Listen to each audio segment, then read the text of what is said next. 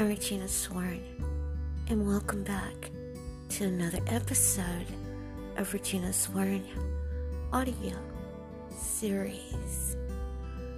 In my last audio, the topic was girl talk, and I mentioned my friend, or our friend, Laura and I, our childhood friend, Lynn. What a beautiful and wonderful friend that Lynn was to us. And I'm kind of stumbling with my words here because she was such a friend. So in my last topic, girl talk, I was going to end it at saying goodbye and encouraging girls that if you got friends that you love and trust, to hold on to them, because one day you'll be separated, whether there be they leave and go to live in another town, or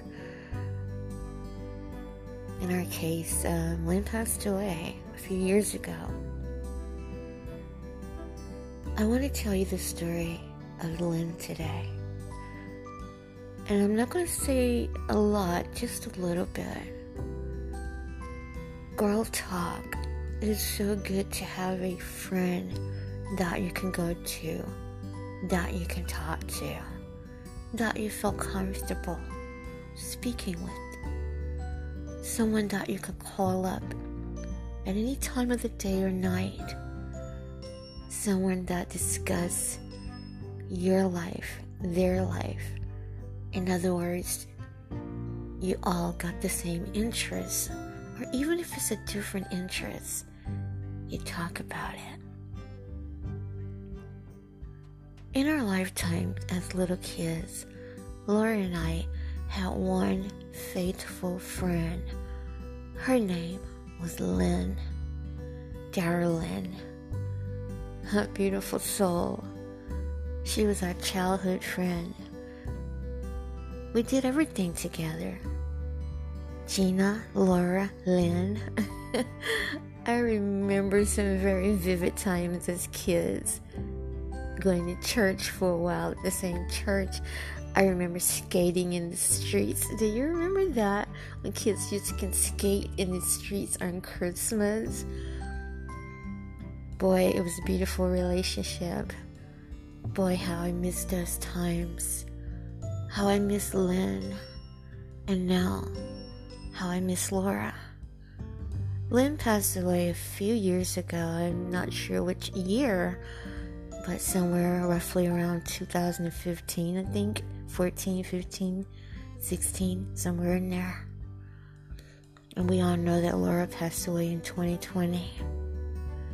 But my mind just goes back to those years as kids. I remember once I had a love for the band Kiss. And Lynn, Darylyn, she bought me the cassette of Kiss. And I was good with knitting things, making pillows in school. So I knitted her and her mom and several other people in her family. I knitted some pillows. I know I knitted about 4 pillows. And that was my present to her. And I always put a little money in a card, like $20. You know, that was a lot for teenagers, you know, so. But my mind goes back to those times when we were kids. My mind also ventured off to the times when we were recording.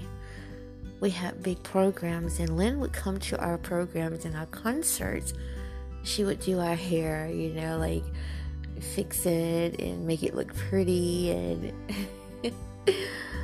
I just have so many vivid memories of her, and that's why I wanted to come on and do part 2 of Girl Talk, because it's good to have another friend, another nice, sweet girlfriend that you can go and talk to. Everybody is not bad. I know some people say there's a jealous and rivalry thing, but some friends do actually get along. Some girls actually get along with each other. They can talk to each other. They are true friends. True friends. Friends that got your back. I don't know about you, but I remember Lynn so vividly. She had our back, and we had her back. My mind just goes back. I'm thinking now about popsicles, cotton candy, bicycles, skating. Oh, how I miss those times. They were so innocent. Girls could get along with each other. We could talk.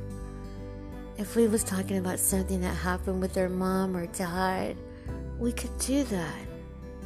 No rivalry, no jealousy. Just pure girl talk. Rest in peace, my dear Lynn.